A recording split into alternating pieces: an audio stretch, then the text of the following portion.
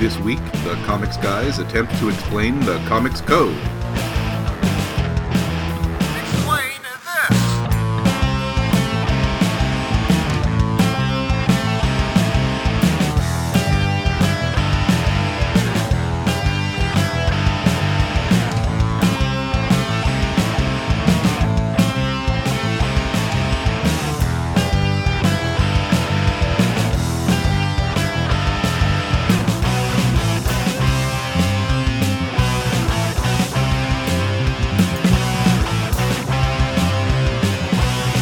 Explain this! Explain this! So, welcome to the show, everyone. I'm Steve Tasker. This is Darren Watts. Hello, everybody. And this week, we're going to talk about something that has a great deal of influence on comics history, but isn't really talked about anymore. And that is the Comics Code. So, Darren, what is the Comics Code? The Comics Code is a set of guidelines that were agreed to back in the 1950s originally by publishers who were facing a great deal of pressure from outside sources, and we'll talk about that coming up. But basically, it's a list of things that comics are allowed to include and not allowed to include for content, set up by a third-party organization that comic publishers would send their comics to get them approved. And when they got approved, they would get this little stamp that they were allowed to put on their covers saying the Comics Code Authority has approved this, that this is okay for kids, et cetera, et cetera. Sure. And so, what year does the Comics Code come about? 1954. So, what were comics like before that? What caused the Comics Code to be necessary? Sure. When World War II was ending and, the soldiers were coming back to home, basically, and starting up families, the beginning of the baby boom. The comic books at that point were primarily superhero and, war stories. And neither of those were terribly popular with the new generation of kids that were coming along to actually read comics. The most popular comics at the time, in the late 40s and early 50s, were crime and horror comics. Basically, stories about zombies and vampires and werewolves and all sorts of stuff. And then also stories about mobsters, either fictional ones or more and more frequently real world ones, where comics like Crime Does Not Pay would serialize the life stories of people like Al Capone, John Dillinger, and stuff like that. These were insanely popular and were pushing pretty much every other genre except maybe romance, which was also very popular, off the stands. You weren't getting superheroes or science fiction or anything like that in comics anymore. And these were, concerning because of their content to various groups, mothers, of kids, church groups, that sort of thing, were all very concerned about the increasingly graphic and, potentially damaging to these poor innocent little children to see these awful images and awful stories in their comics.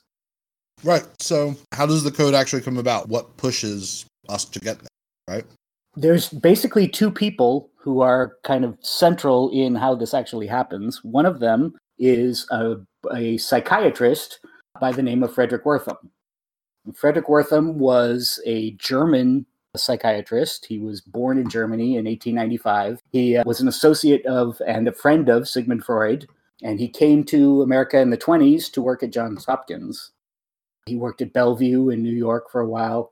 He had a clinic in Harlem that specialized in working with Black teenagers and their assorted, like social problems and that sort of thing of Black teenagers there. So he gets very concerned about the idea that, comics are dangerous, that the new type of comics that are being published in the late 40s are very concerning to him.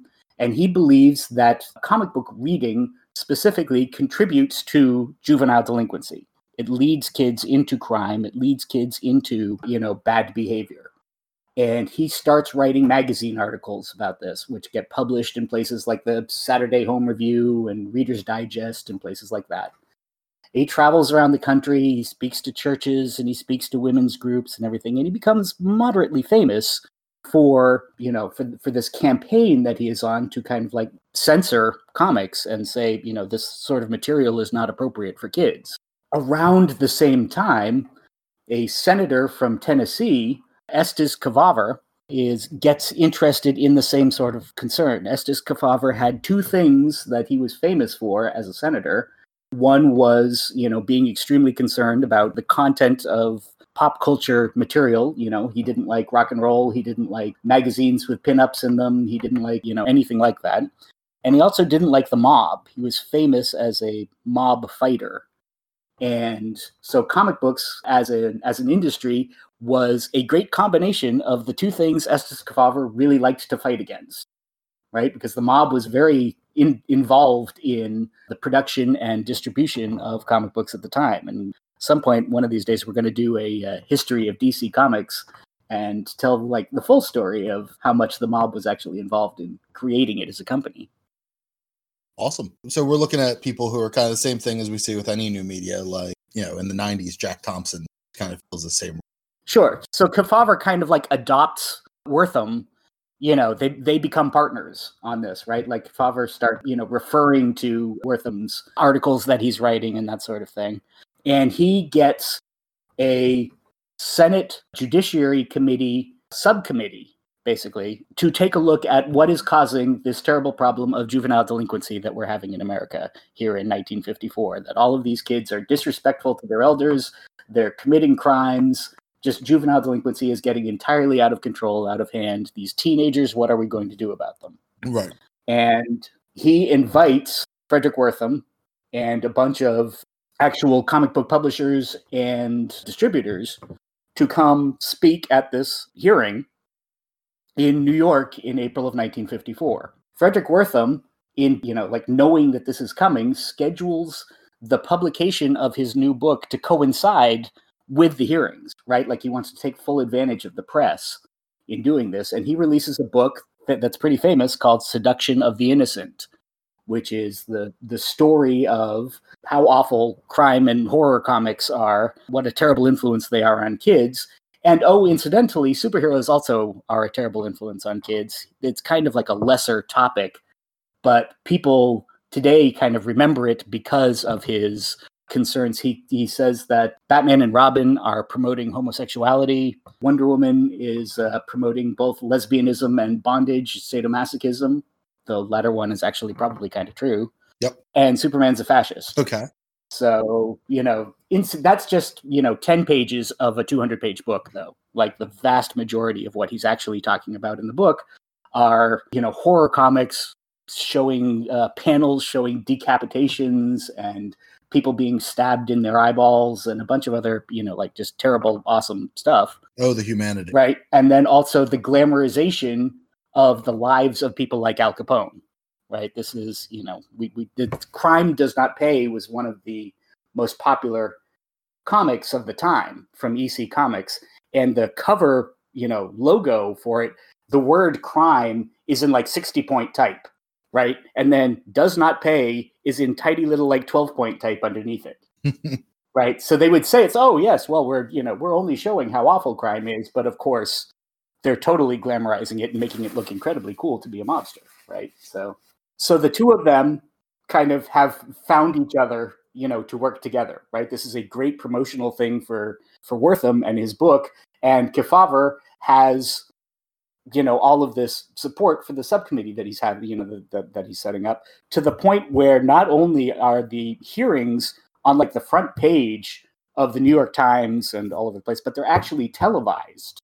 Wow. And in 1954, being on TV is a big deal, right? I mean, like the TV, it still isn't even that common yet, but the actual hearings for this are on TV for like 3 straight nights. And it becomes this kind of like national sensation. Yeah, I mean, it's hard for me to even imagine a world where comics were that important to the cultural zeitgeist that just like the judicial hearings about them would be national news on television. Right. I mean, like everybody was talking about how terrible comics are. Yeah, that's really... So part of the problem with this is that the science that is in Seduction of the Innocent, I mean, yes, it's got all of these, kind of like sensational, spectacular panels of, of gore and whatever. But in theory, Wertham's a psychiatrist, right? And he makes all of these statements and talks about all of these studies about the damage that this is doing to kids. The methodology of his science is absolutely terrible. It makes no sense whatsoever. The evidence is mostly anecdotal. Sample sizes are wrong and misstated throughout the book. In 2010, 56 years after the book was published, the Library of Congress finally unsealed the manuscript. When Wortham died, he left all of his material to the Library of Congress, but the executor of his estate would not allow all of the research material that he had put into this book to be open to the public.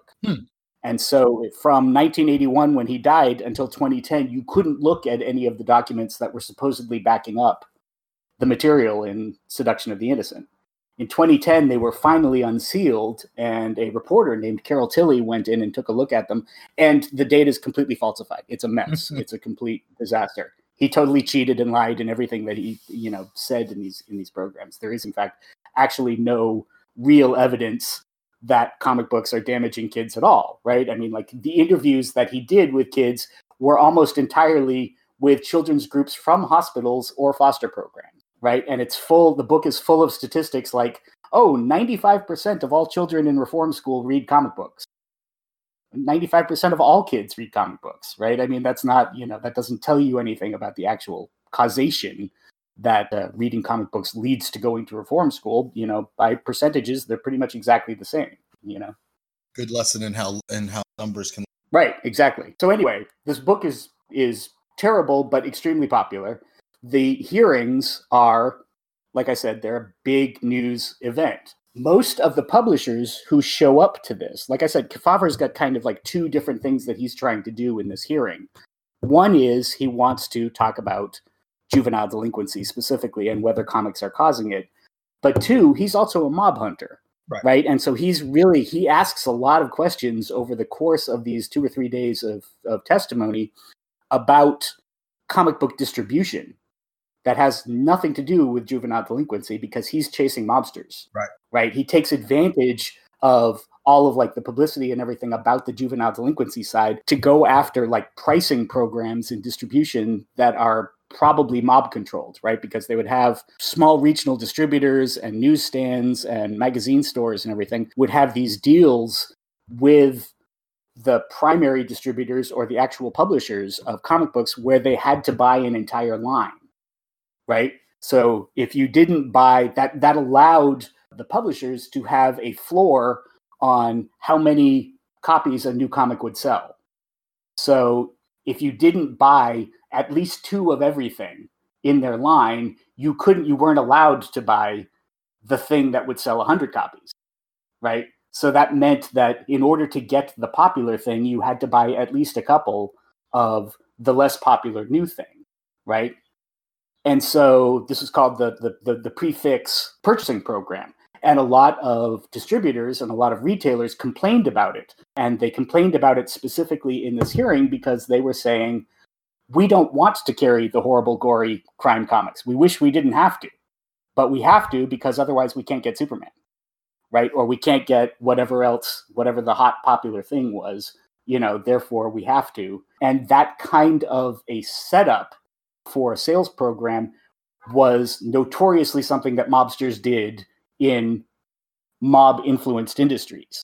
And so Kefauver spends a whole lot of time in a hearing that is supposed to be about juvenile delinquency, chasing people down about the prefix program and kind of like gathering evidence that he would use later in completely unrelated stuff. Gotcha. But most of the other people who like come on and actually testify about it for this are still talking about whether or not comics cause juvenile delinquency. And the guy who kind of like famously gets screwed by this is William Gaines. William Gaines was the publisher of EC, who did most of the most notorious horror and crime comics in this period. And EC at this point is one of the biggest selling publishers in comics because they do, Vault of Horror and all of this other, kind of like famous Tales from the Crypt, that kind of thing. That's all EC, right? Okay. And so they get him on the stand for this. Every other publisher had the good sense to show up with lawyers, right? Like they brought their lawyers to the hearing to make sure that they were kind of, like covered in case anything went on. William Gaines is like, I don't need a lawyer. I'm fine. I can do this myself. Poor choice. Yeah. He gets up on the stand to talk about it, and Estes Kefauver and a couple of other people start interviewing him about specific comics of his. They're literally like holding up covers of like decapitated heads and that kind of thing, and asking him whether or not he believes they're in good taste. And he starts getting into these kind of like nitpicky arguments over whether this head being, like this decapitated head is showing too much blood, right? Or it's like how much blood is an appropriate amount of blood to be shown from a decapitated head, or how much kind of like viscera, how many intestines are too much to show when somebody's stomach has been cut open, right? And Gaines, not really kind of like realizing the situation he's in, is totally willing to argue with these guys about it, right? He starts talking about what he considers the lines of appropriate taste for this, and gets kind of caught up in his own discussion to the point where he's starting to insist that nothing that he publishes could in fact actually have any influence on children, right? Like the children are too smart for this, the children are not, which of course then, kind of like undercuts his argument that the Bible comics that they publish were good, right? I mean, if the gore and horror and crime comics have no negative influence, then how can you say that the Bible comics have good influence? Right? Do comics have influence over kids or not? Right. And he starts stammering and stuttering and everything, and he looks really bad on camera on the stand, right? He just gets eviscerated. They tear him apart. He doesn't know what he's doing. He doesn't know how to talk in public about this sort of thing. And these are professional politicians and lawyers who just shred him on the stand. And of course, once again, this gets shown on television and reported every day. The next day, it's a front page article in the New York Times for each day's worth of testimony and everything. So this almost crushes EC as a company for this. And the rest of the publishers look at what happened, look at the way that Gaines got treated in this, and they're like, we don't want to go through that. Mm. We don't ever want to have another one of these kind of things. We don't ever want to be, this is terrible for companies. It makes us look bad. We've got to do something. And so they get together as a group and decide we will create our own operation, our own setup of standards of decency. And that means the government won't do it for us, right? We will submit this to the government and say, here's a thing that we have created on our own. Is this acceptable? Will this keep you from forming your own, organization to censor us, right? This sounds a lot like the record and video game industries from when I was a kid. Is this before or after the film industry did the same thing? After. The Hays Code is actually in the late 30s, early 40s. So the Hays Code is one of the things, in fact, that the Comics Code leans on as an example of how to do it, right? Is to look at the way the film industry did this starting in about 1938, 39, when that was kind of like forced on them from outside. They're like, we'll do it the same kind of way in order to make sure that like we don't wind up drawing that kind of interest, that kind of scrutiny from the government that the film industry actually did. And then the recording industry goes through the same thing in the 70s and 80s, right? With Tipper Gore and all of those, that whole crowd about record rating and that kind of thing. So, it's a periodic thing that kind of like rises up in our culture that we need to take a look at this kind of like cultural thing and decide whether it's okay for kids, Yeah. So they create this private organization. They create a board on it and like install people who will serve on the board for a couple of years. And they create a whole list of guidelines that is the Comics Code, right? And this will be in late 1954, they put out this list of what is and is not acceptable to appear in a comic. And the government basically approves it. Estes Kefauver says, that's perfectly good. I am okay with this list. Go ahead, set up this organization. And that board became known as the Comics Code Authority, which was this kind of like separate organization that frequently had on its board people who worked for the publishers, right? There was some of the seats on the board were reserved for members of the companies that were doing the submissions. But some of them were also held as like for outside that were, people who would come in to like serve on it as outside judges, basically, of whether something was acceptable. And so when your comic was approved by the authority, every month the comics publishers would send copies of their comics to this organization The organization would take a look at it, see if it matched this list of stuff, or you didn't do any of the things in this comic that we say you can't do. And they would issue this little stamp, this little badge for it that was said approved by the Comics Code Authority. And that went on the cover of every comic. Right. And so that's kind of how comics gets out of from under this, right? Like the horror comics that could not possibly pass the new Comics Code list. Crime comics could not possibly pass this list. Those comics all basically stopped being published. Right? We get out of the horror and crime comics business basically starting in 1954. And it's one of the things that brings superheroes back. A sizable chunk of all the comics on the stands just went away. We need other genres. We need other stuff to come back and replace it. And so Westerns come back, science fiction comes back, and superheroes come back in a big way. The Justice League, not the Justice League, the Flash, the beginning of the Silver Age is literally 18 months after the creation of the Comics Code.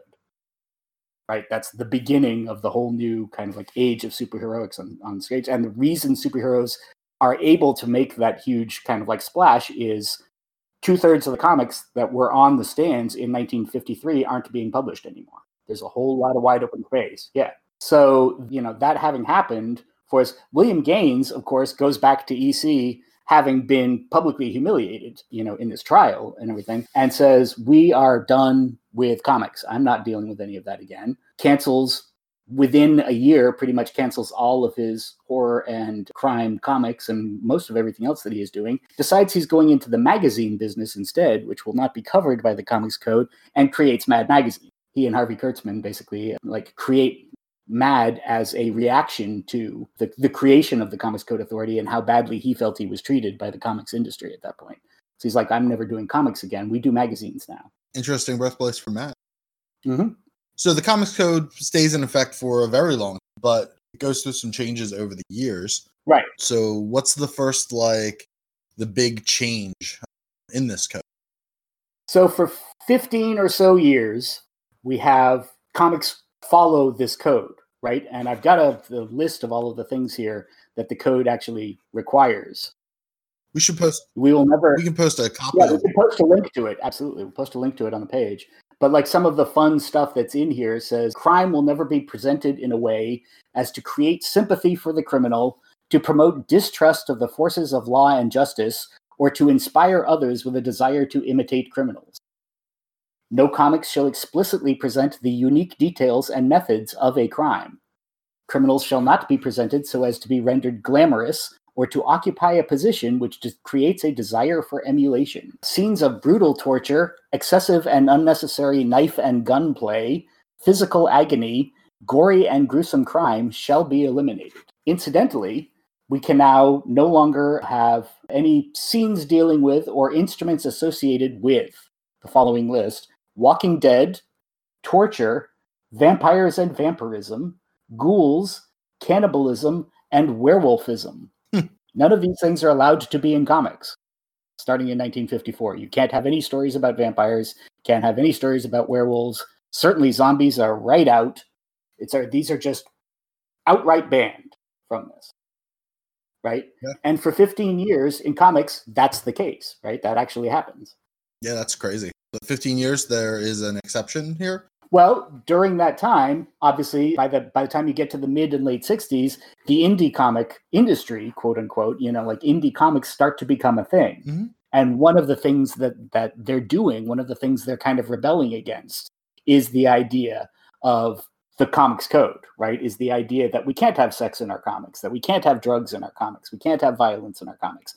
Well, these guys want that, right? And so the great kind of underground comics creators of the late 60s, early 70s are doing this in reaction to the Comics Code. People like R. Crumb, the Fabulous Furry Freak Brothers, and all of those, titles that started coming out in the late 60s are actively not getting any sort of approval for what it is they're doing. There's no mainstream publishers that would dare at this point to put out a comic that didn't carry that stamp, right, for this, but underground comics that are being, sold in head shops already, they don't need to get that stamp of approval. There's nothing that they're looking for from them. Right. So that's a start. So then we have what happened in mainstream comics. And what happened in mainstream comics is Stan Lee at Marvel had been working with a government official whose name I've lost right here for it. I was looking for it, but I couldn't find it. But a guy who was trying to get used comics to promote like an anti-drug message, right? Like he wanted to use Marvel characters in like a government-sponsored advertisement saying, "Hey kids, stay off drugs." And Stan was all in favor of this, right? Despite the fact that he was kind of overseeing a bullpen where a great deal of, drugs were being used, Stan himself was perfectly clean and was completely in favor of having kids not use drugs, etc.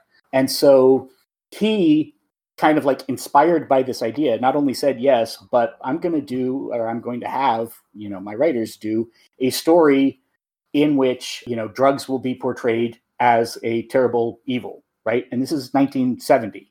So this is a time, obviously, when culturally, drug use among young people, once again, had kind of like reared its head as a topic of interest for mainstream culture. Mm.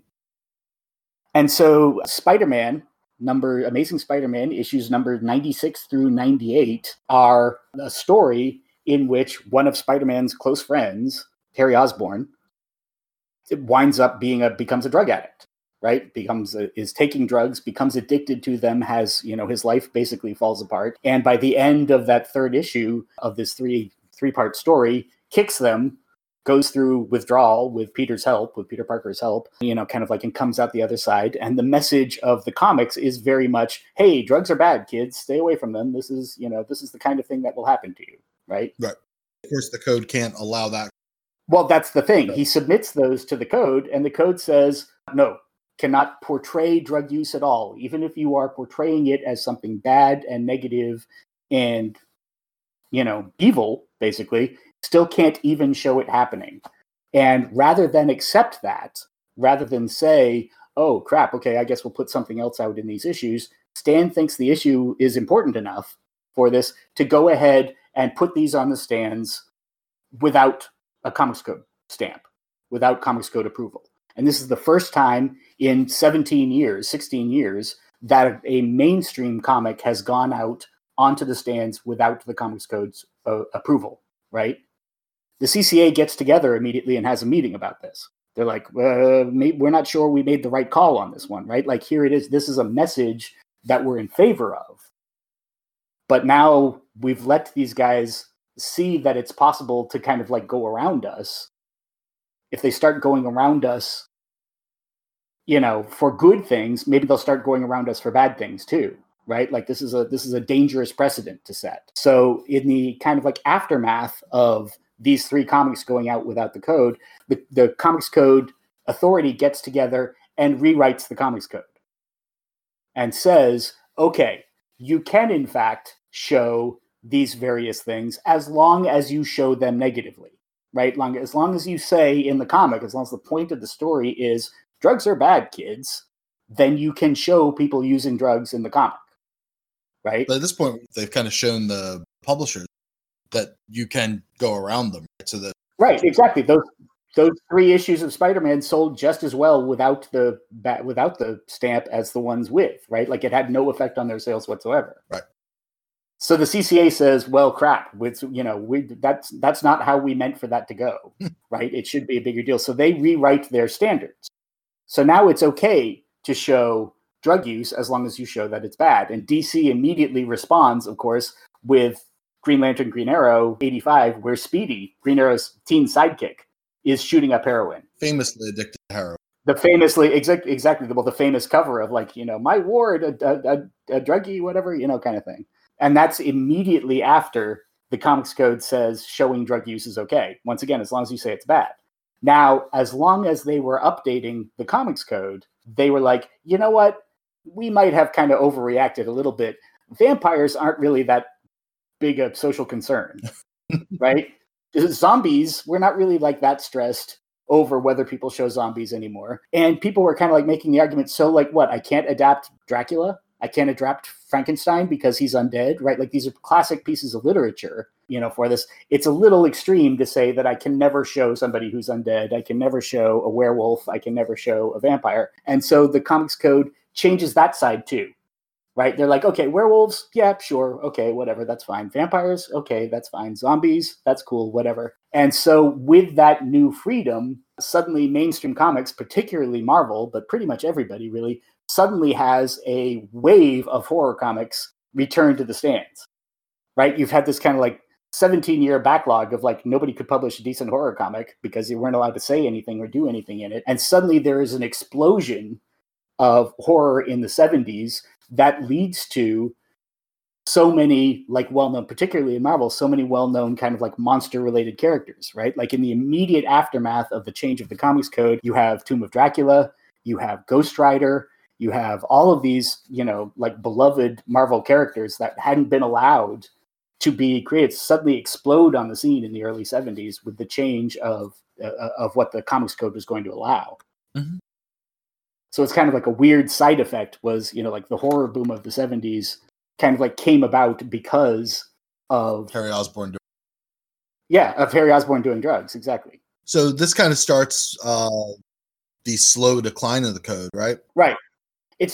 They've shown their weakness at this point, right? And so the other publishers that had been so scared of them, that didn't dare to kind of like push anything, they see that, you know, Zippy the Pinhead and Fabulous Furry Freak Brothers and R. Crumb assorted stuff are all selling very well as underground comics without submitting to them at all. And now they saw that the Comics Code basically backed down and changed its guidelines rather than fight with publishers anymore. They start saying, well, you know, I don't really think this thing has quite the teeth in it that we thought it did. And so more and more comics, mainstream comics, start kind of like pushing the boundaries, right? And so over the course of the 70s into the 80s, into the early 90s, comics are showing more violence. They're showing more sex. Nightwing and Starfire are shown in bed together, even though they're not married. In Teen Titans, et cetera, all of these things. And the Comics Code never says a thing, right? Like nothing ever gets returned. The Comics Code never turns anything down for this. They've pretty much kind of like abandoned doing any of this. DC and Marvel create these kind of the high-end imprint for them and don't bother to submit them, right? Like nothing from Marvel's Epic line was even submitted to the code because they knew it wouldn't pass. So they don't even bother. DC creates Vertigo, right? Like all of the Sandman and Swamp Thing and all of the other titles for us did not submit them to the code, didn't even bother to try. And the fact that these went out to, you know, this is at the time, this is also when the business model for comics is changing, right? Because this is when comic shops begin to exist, right? And so comics publishers are no longer really concerned that their titles are being sold on a newsstand in a grocery store or something like that, or in a drugstore or something like that. They're being sold in comic shops, right? And so they're being sold to an audience who presumably is not going to be shocked by what they see on a cover, right? There's not, you know, random little old ladies are not going into a comic shop to be horrified by by what's on the covers, right? If you were going into a comic shop, you were presumably there to buy comics. Right? There was no kind of like incidental, oh, I happened to see these when I was down getting milk at the grocery store. So as the model changed, publishers just increasingly stopped actually either submitting or, you know, being concerned that the Comics Code would say no. In 2001, Marvel sends, as they did, they kept sending their stuff every time. They sent an issue of the Rob Liefeld X-Force at that point for this to the Comics Code, and for whatever reason, the Comics Code was feeling spunky that day and said, you know what, this has this, that, and the other thing in this title this won't pass. We won't allow this. You can't publish this. It had like too much violence, and I think there was like a near nudity scene, somebody getting out of a shower, and they were just like, nope, sorry, no good. And at that point, Marvel just said, oh, okay, we're going to publish it anyway. And furthermore, we are dropping out of the Comics Code Authority. We are not going to submit any of our stuff to you anymore for this. We are not going to, you know, participate in this.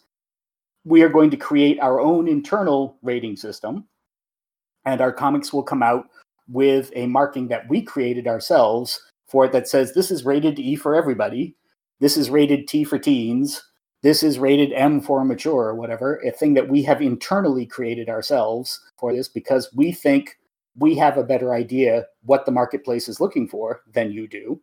And, we no longer feel the need to involve you in this process. And they go ahead and they send their new internal rating system out to retailers and the press and make a whole kind of like big deal out of like, Marvel is not participating in this anymore. We've got our own system. And then over the next 10 years, pretty much every other publisher goes along with that, right? Like piece by piece, they start kind of like dropping out, setting up their own internal systems. The last two big mainstream publishers to still be with the code, to still be submitting to the authority, are DC and Archie Comics. And even they, by the end of 2010, realized we're basically the only two companies left in this group anymore, right? Like, this is kind of pointless at this point. And so they kind of like give up and go along creating their own. And the Comics Code Authority basically disbands as an organization at the end of 2010 and no longer exists for everybody after, 56 years of being this incredibly influential determiner of what was going to be allowed in a comic. They kind of like end with a whimper, not a bang. They just kind of faded away. Nobody cared. Yeah. I mean, time just kind of left them behind. Exactly. And like I said, it's not like, the comics stopped being looked over for material. It's just they were being looked over internally and sent out with a rating system. Right. So which was, once again, itself kind of basically based on what movies do, right? I mean, it's like, they submit stuff to, to somebody to take a look at to determine whether this movie is going to be PG-13 or R or whatever for this. Is just in this case, it was now being done internally by the company itself, which they, sold to the press and sold to retailers and everything as a service they were providing, right? Like, we don't want you to ever be confused and accidentally get something you didn't mean to get, something that's, if you only want comics for kids, now only order stuff with an E or T rating or whatever, et cetera, et cetera. So it still is kind of it is kind of unique in the industry. If Paramount was just like, we're no longer using the right G, we're not submitting to the MPEAA anymore. Yeah, right. We're going to use our own scale now. That would be like earth shattering. It would be a pretty sizable change. Yeah. But it might happen eventually. Yeah. That's the sort of thing that, especially with the changeover stream. Well, thank you all so much for listening. That was the Comics Code Authority explained. We'll put up the actual links to both the code itself and to the transcripts of those hearings in 1954 are both available online. We'll put links up to them on the page. Yeah, check in the description. Thank you for joining. Thanks for having us. Bye.